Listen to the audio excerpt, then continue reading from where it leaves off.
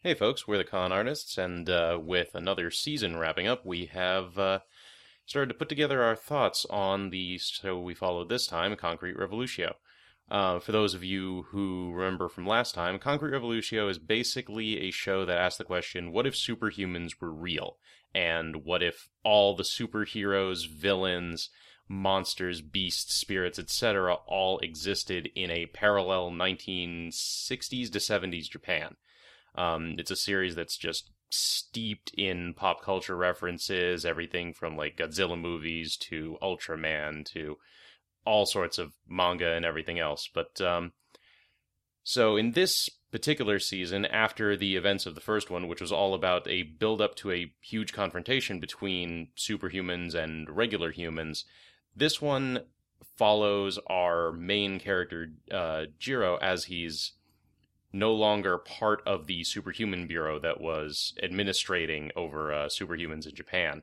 He's moved on, he's broken from them, and they often come into conflict because they approach cases of superhumans either acting outside of the law or getting into trouble, whatever it might be. He's coming at it from the position of trying to help them. The Superhuman Bureau is trying to either control them, or there's other forces out there that are trying to harm or otherwise mess with them.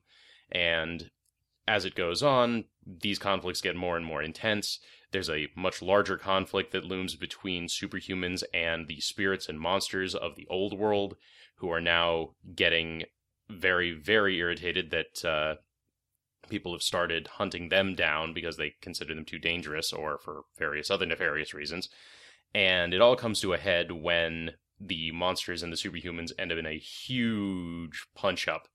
And well, there's just a lot of stuff to unpack here. So we're going to get into what we did and didn't like, our general recommendations on the show, and further thoughts. So why don't you take us away, Scott? What did we like about this? What did you like about this? Sure. Some of the stuff I liked, there was a lot of callbacks to events from season one in season two, so you could sort of tell that the show's creators had at least paid attention enough in season one to be able to reference stuff, have characters come back, occasionally have themes come back from season one. So Cool. that's always kind of nice to see. They didn't have as much impact as I'd like, and I'll get to that later, but it was still good to see. And it's specifically there's like a Vietnam War themed episode that I really ended up liking. It was sort of like America, America in the Vietnam War uses superhumans that are sort of a play on GI Joes. And it was very well put together. It had sort of a different take on the American experience in Vietnam, I thought it was pretty well done. I actually Uh, looked up more information on that. Turns out that particular episode was Gen Irabochi. He was the one responsible you for it. see, look at that. Yeah, surprise, surprise. All of a sudden, things are a lot darker and a lot more serious, even with like crazy arm swapping GI Joe things. Right. Well, Thanks, in a lot of Gen. ways, You're the best. You you're the really are. best. In a lot of ways, they use the trappings of pop culture stuff to explore deeper themes when they're at their best, and that was a good example of it. So, all right, that's some good stuff for me. Who else has got something? I think I enjoyed, some of the callbacks to season one, but I enjoyed the just explosions of color of the art style. I enjoyed just how wild the show allowed itself to be. Like, it was never afraid to do anything. And I think very few anime gets the chance to be that wacky, but still contain it all, within an idea. And I inevitably liked the way Jiro's story kind of flowed in an arc. Like, you're trying to understand who he is and what he's all about, and the callback to Clyde, because I was pretty upset by episode 13 of season one. I thought Clyde was here and gone way too fast, and I think I mentioned that in the last podcast. I was like, no, he's such an interesting character who brings so much to the table, and you got rid of him in a span of, I think it was like 2 episodes. So Clyde gets his call back, and there's purpose behind who he is and what he's doing. So I appreciated that, Concrete Revolutio has its own voice, and, this season last song was no different. It did what it wanted to do, and it went full throttle all the way. No slowing down here. Brendan? Yeah, wait. I mean, again, the art style, the setting and the aesthetic is still as awesome as it was in the first season.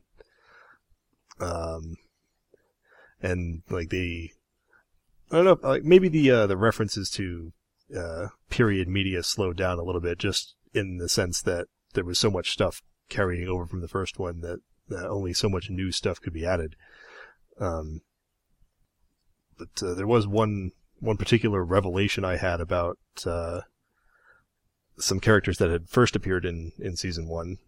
Like, after the second to last episode, I kept thinking back to Emmy calling out Sanai and the Immortal Family from the previous season's episode 9. Yeah, I remember those guys. And because I hadn't really dedicated a lot of mental space to remembering anybody's name.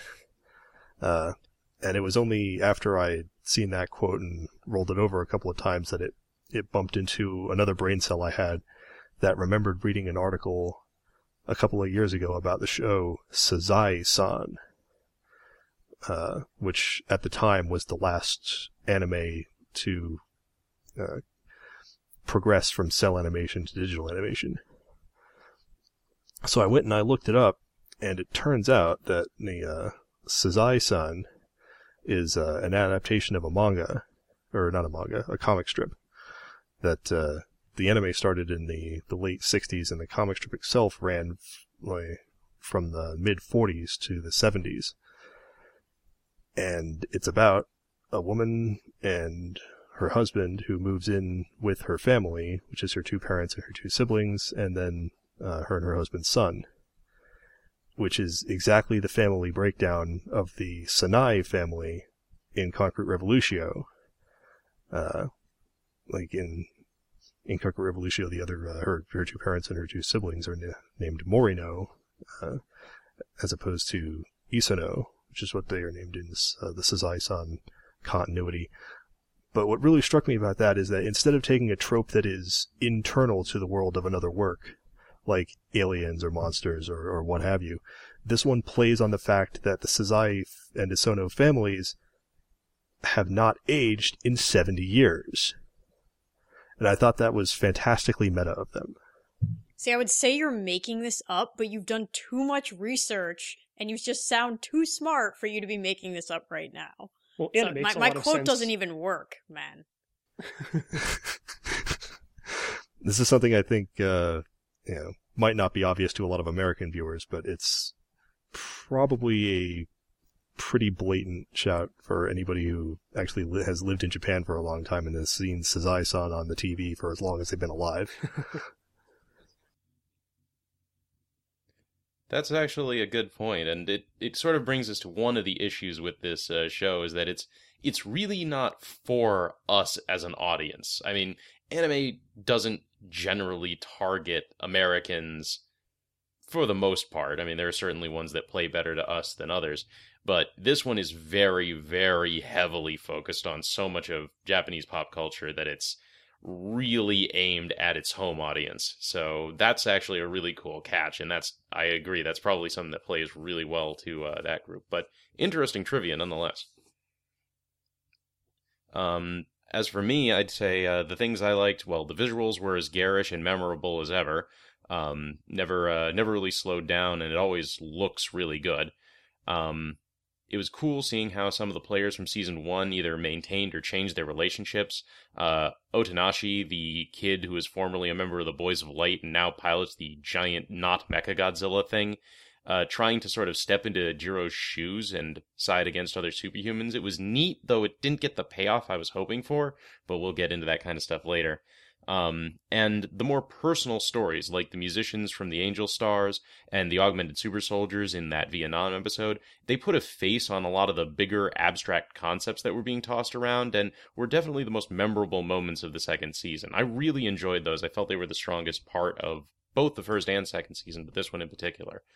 And I liked the setup for the conflict between superhumans and the supernatural and demonic beings from the old world. It was a really neat idea, and unfortunately it only gets brought up a little over halfway through the entire thing, so it, again, doesn't even though it's the central conflict of the final climax, it doesn't actually feel like it doesn't feel like it's been built up to nearly as much as it should have been. So I guess that kind of brings us around to the stuff we didn't like. Scott, why don't you take the reins again, because I know that you've got a lot of stuff you want to talk about. It's true. We probably won't even get to I won't say most of it, but quite a bit of it. But one of the things you said that something didn't get payoff, I think, was probably it's a good lead in, because I'm going to bring up like one of the biggest ones for me, like Master Ultima. Oh man, yeah, this was like sort of like I can't even tell if he was Japan or Earth's sort of most notable, most powerful, most something superhuman. Like this isn't a guy who's this isn't a guy who's like fighting thugs on the street. This is the guy who's like negotiating treaties between nations, going out to space to fight alien invasions. Like he is a big deal. Like he talks with the prime minister on television, and it's big. This is big news. And then he just basically gets killed off camera by Emmy near the end of the thing because they're setting up this final conflict, and like almost out of hand. And I have no idea why we went this way with him. Like he's been in the background as a big important guy for pretty much 2 seasons. Like what happened? Yeah, that was kind of ridiculous. Like I had expected there to be a fake out, like, oh, he's not really dead. This was some sort of imposter or clone or something, but no, she just kind of kills him. Like there's an explanation about how she was able to get more power to do it later on, but like you said, it happens off camera, so we're just taking your word for it. Well, I'm gonna steal that and actually go backwards. One of the things about Concrete Revolutio, the first season, that I thought was amazing is that they tell this very chaotic story. There's so many characters and so many plot lines, and the timeline is jumping mid-episode many times. But I think everything worked because it was pivoting around a central idea. And, I have a lot of interesting thoughts on narrative, which we don't have nearly enough time to talk about. But I think you can introduce chaotic elements as long as you have a vision. And first season had a very impressive vision. It had ideas it wanted to share, and it pivoted very heavily around the idea of justice. Season 2 wants to pivot around justice. It does, but it doesn't. And everything that happens... Sure says it a lot. Everything that happens is an explosion of chaos. Untamed, unpinned chaos. It's just like, oh, the angel stars are back to do something at the very end, and like that was always just an excuse to get Aki into her underwear again. It's like, I get it, show, she's hot. Can you stop doing that? So there was that, and then like Judas was running around, and I mean he had ties. I could never figure out that guy's deal. He had ties to Earth-chan, and Earth-chan had such an amazing and interesting plotline going. Like she had dreams like a human, but like all of Japan looked to her as the symbol of right and wrong, and I don't know what the heck she's doing the whole show. She gets woken up, and then she's flying around, and then she gets possessed by the helmet. She's completely just not there in the show, and whenever she appears, she just spouts out some stupid lines like, how come humans can't choose right from wrong? And you're like, Earth-chan, just go away. Like, I don't even know what you're doing here. Right, either be a character or go or so step aside. So that was lost. Right, like season 1 made a huge deal out of her being broken, and then like they were gonna fix her and all this other stuff, and like it didn't pay off at all. It was completely ridiculous. Daitetsu, I mean, I liked him, and I totally agree with everything Dan was saying about how he's stepping into Jiro's role and desperately trying, but he almost became comical to me at a certain point. He's just in this stupid, like, T-Rex robot, and he's like, I'm gonna defeat you, Jiro! And then, like, he loses, and it's almost like, I'll steal Scott's line, you can see the Looney Tunes circle closing in, and it's like, why can't I be Ekus? Why? Like, what is this? Like, he just kind of tried some stuff, and he never grew as a character. He was always just kind of like, I want to be Jiro, but I can't be. And sometimes I struggle with justice, but I don't really struggle because it's black and white to me, so I'm still maybe a child. Like, nothing about him ever paid off. He never grew. all of those side stories where they tried to introduce more folklore, the Devilo episode, the whatever the hell was going on with the flowers growing on people's heads, the skiers episode. Oh, jeez, that was ridiculous. That was completely pointless. I mean, the Vietnam episode was great, but it also never really talked about anything. Right, it doesn't go anywhere. It's just a good episode by itself. Like I was certain that like the general with the crazy mustache and the living tank thing was going to come back again, but no, they never even brought them back, and he practically shouted to the camera, "I'm going to be a returning antagonist." I face my true enemy. It's just unpinned chaos, untethered chaos. And I think I said all that just to say, Scott, in a lot of ways, Master Ultima is repercussions of that. The entire show didn't know what it was doing. It had these one-off episodes that were untethered to any central theme, and then in the end, they were like, oh, we have Master Ultima. I don't know, just let Emmy kill him off. We'll animate it really cool so nobody complains. Like, that was it. Yeah, or we had this plot point we knew needed to happen, and we kind of ran out of time and didn't really make it impactful or tied into the story, but it has to happen, so here goes. This is a show, and it only is 11 episodes, so they had to have run out of yes. money, or they could have animated another one or two. They ran out of something. Yeah, it's shocking I don't know. That they didn't make the full 13. Contractual stuff, who knows? I'm sure that eventually more insightful people will figure out what happened, but one way or another, this thing ran out of something, be it money, time, or energy. It was one of my favorite things in one of the episodes I got. I think it was episode 9 or 8 was me, and they're heading into this final battle, and all this stuff is happening where Clyde's helmet is possessing everybody. Oh, that's right. And IQ shows up, and I put as my little caption underneath, I was like, do you remember IQ? Don't lie to me. No, you don't. And it was just one of my favorite things to type, because I was like, I don't freaking remember anything that's going on. They're just calling back all these characters as though they matter, as though they had impact, and well, right, because then they had, ad agency guy kidnap her, and it was like, are you going to do something with that kidnapping? Does that ever going to matter? Or no, it never matters or comes up again. And then at one point the government invents these nuts robots, and they just drown at the end of the 2 episodes. They just drown them in the ocean. It's just kidding. And oh my gosh, I was like, what is even happening? Well, it seems like that was actually another one of their problems. I think they had too many characters, because I was looking at characters that came back, IQ Girl or whatever. Or Megasheen. It was like, could you guys give us a title card to remind us of who these people are? You've got a stylized aesthetic here. Just throw up a title card that says, hey, I'm Megasheen, remember me? But then there were characters that the maid at the professor's house, or the guy who's in charge of the bureau in episode 2, that only show up once and never show up again. Significant? Right, what happened to them? Gosh. That's a huge part of the timeline that we're just never going to deal with again. Why not? He's in the opening theme song, for God's sake. He's fighting Raito in the opeing theme song. Yeah, who is that guy? That was ridiculous. One thing I do want to bring up, since you reminded me of fighting Raito in the opener. A lot of the first season actually had tension and weight to it. When they battle against Raito, or their ideals collide with his, or when their ideals collide with other characters.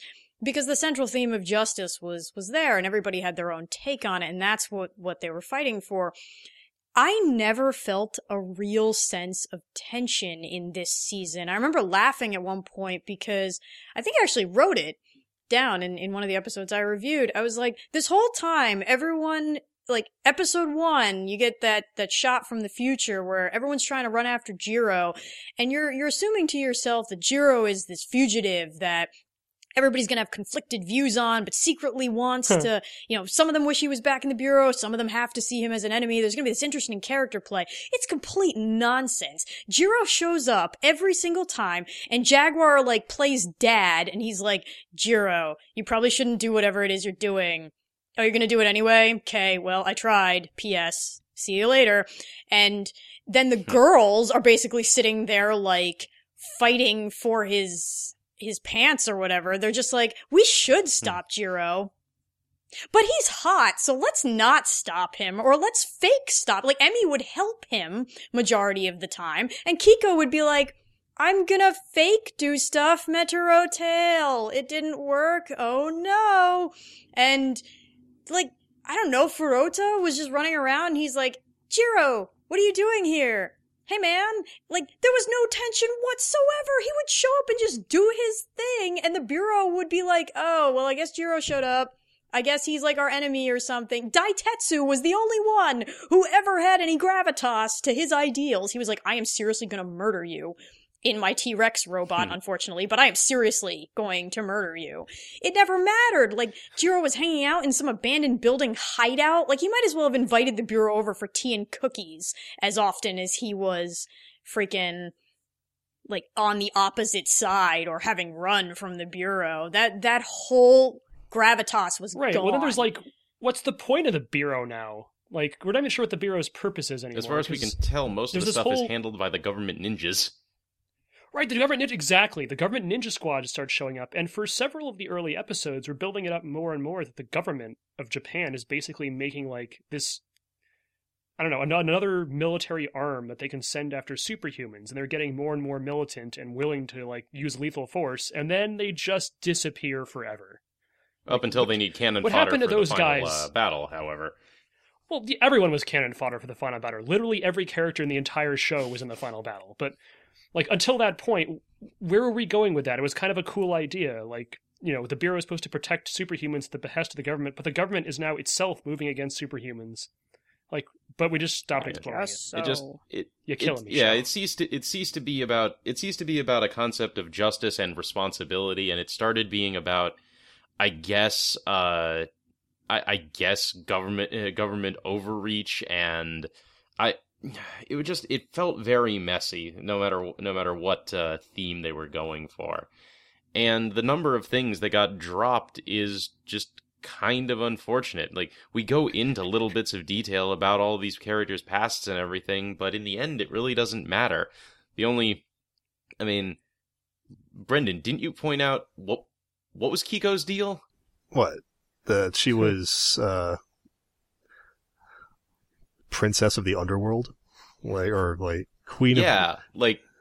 She was. Yeah, her whole demon queen thing, is that ever going to come up again? It's the whole princess from another dimension comes to Earth to experiment with her magic powers. That was a big magical girl trope back in the day, except it's the devil realm, and she eats people's happiness for power. And then there was this the whole thing about I just wanted to know how Claude says in the first season that he spoke to the actual queen of the devil realm about Kiko. We assume her mom or something? Yeah, he says he spoke to your mother, and I'm just sitting here like, are we ever gonna interact any deeper into this backstory? And then the answer to that was no, and we never got and then Emmy pulls some yokai BS and separates Kiko's split personality and stuffs it into a tiny tiger. Well, and then the one personality that's having issues with Jiro gets becomes a yokai, which means is subservient to Emmy as princess of all yokai. And then we never figure out who's going to become the next queen of the devil realm, and then. Or really any of Kiko's motivations, because other than I want to be with Jiro. Right. I think that's the crux of the whole thing, is nothing ever matters, and the biggest slap in the face is that it turns out, spoilers, get ready for it, ad agency guy is totally just like Jiro. So it's revealed in season 1. I didn't catch it, but Jiro is the personification of the atom bomb. And this other guy from the ad agency is the personification of, now I had originally thought it was the second atom bomb that America drops on Japan, and instead after the first one turns into a boy, you think we probably would have said, nah, maybe we shouldn't be dropping these anymore. Yeah, I mean, you guys pointed it out, and the last episode was such a blur. I was trying to grasp anything, but he's some random meteor that hit the Earth, and he's like, "Yeah, you see, I too am born of something super powerful." Cue plot device. Like, it's just the biggest slap in the face ever. Like, you wanted nothing to matter, nothing matters, and then this shows up in the last episode. Right, it's like, this character runs an ad agency, and actually a lot of the show has been about how he's manipulating people's perceptions to go against superhumans, which is a really good, cool, interesting thing to explore about media and its power on people. And then they're like, oh yeah, and he can also stand toe-to-toe with Jiro in a physical conflict. Why? Why would that even matter? Why would you do that? That's not the point. I have no idea. By the way, just in case anyone's curious, I think I've been calling that guy Clyde the whole time, and it's definitely Claude. Thank you, Brendan. Oh. No problem. Which I guess leads into one of my biggest complaints, which I guess I should get out now since we're running out of time here, which is, like, Conquer Revolutio, at least Season 1, and good parts of Season 2 were sort of defined by moral grayness, like, good and evil aren't simply defined, what is the true meaning of justice, all this other stuff. Right. And then the ending of the show is all of the superhumans team up to beat up all of the monsters, and then anyone who wants to leave gets to do so through a magical portal we created that has no consequences. It's like, wait, what? Like, the whole point of your show was there's no easy answers, but we're just going to use one of those to end the show. And the end of the show is, we ran out of funding and stuff to do, we're going to Serenity this shiznit right now. Like, it's so depressing. But anyway, we've only got about 3 minutes, so recommendations? I mean, as you might be able to tell, I'm not going to recommend this show. I mean, it takes what was an incredible show and kind of monochromes the moral grayness, simplifies all of these complex characters, and then betrays its own message in the final episodes. And because of the way the show is made, it retroactively makes the first season worse. So, no. Just watch Season 1, please. I'm going to say watch the whole thing. It's not good in Season 2. It does throw out a lot of the concept of Season 1. But I think maybe just as a creative exercise, I would watch both seasons. And who knows, maybe you're going to get more out of it than we did. There are plot holes a mile wide, but you might get more out of it. So I'm going to say watch it. Just be aware of how angry we sound in this podcast, because Season 2, last song, is very poorly put together, in our opinion. Concrete Revolutio is a trope salad, the likes of which I have never seen. If you're interested in anime and manga history and enjoy spotting, like, references, direct and indirect, this is a fascinating show to pick through. Just, be aware that it's never going to be as coherent as you'd like it to be. Also, if you ever figure out what, like, shape-shifting Casper the Friendly Ghost analog for Rota is supposed to be a riff on, let me know, because that's really bugging me. So, final thoughts, I guess? I agree with Scott that the second season is far weaker than the first, but I have to say that it did have some redeeming qualities. A few of the episodes were strong enough that I was able to enjoy it in the moment, and the individual stories were still fun to watch. It still looks great. There's nothing else that looks or sounds quite like it, so it's certainly unique. And if you like the first season, I mean, the second one has some of that spark that you probably enjoyed, but it just loses it in the long run. I can't really give a firm yay or nay. I'm disappointed, and I'm sure that a lot of people are going to be disappointed in this season, but for completion's sake, I can't say that I blame you for following it through. I'm glad I did, even if it turns out that the second half just didn't hold up to the first. So I guess that's it. Watch it if you've seen the first, but don't go looking for it if you're not already planning to watch the whole thing. Alright, everybody, well, that's what we have. So if you watched Concrete Revolutio last song, definitely drop us a comment. Thanks for listening.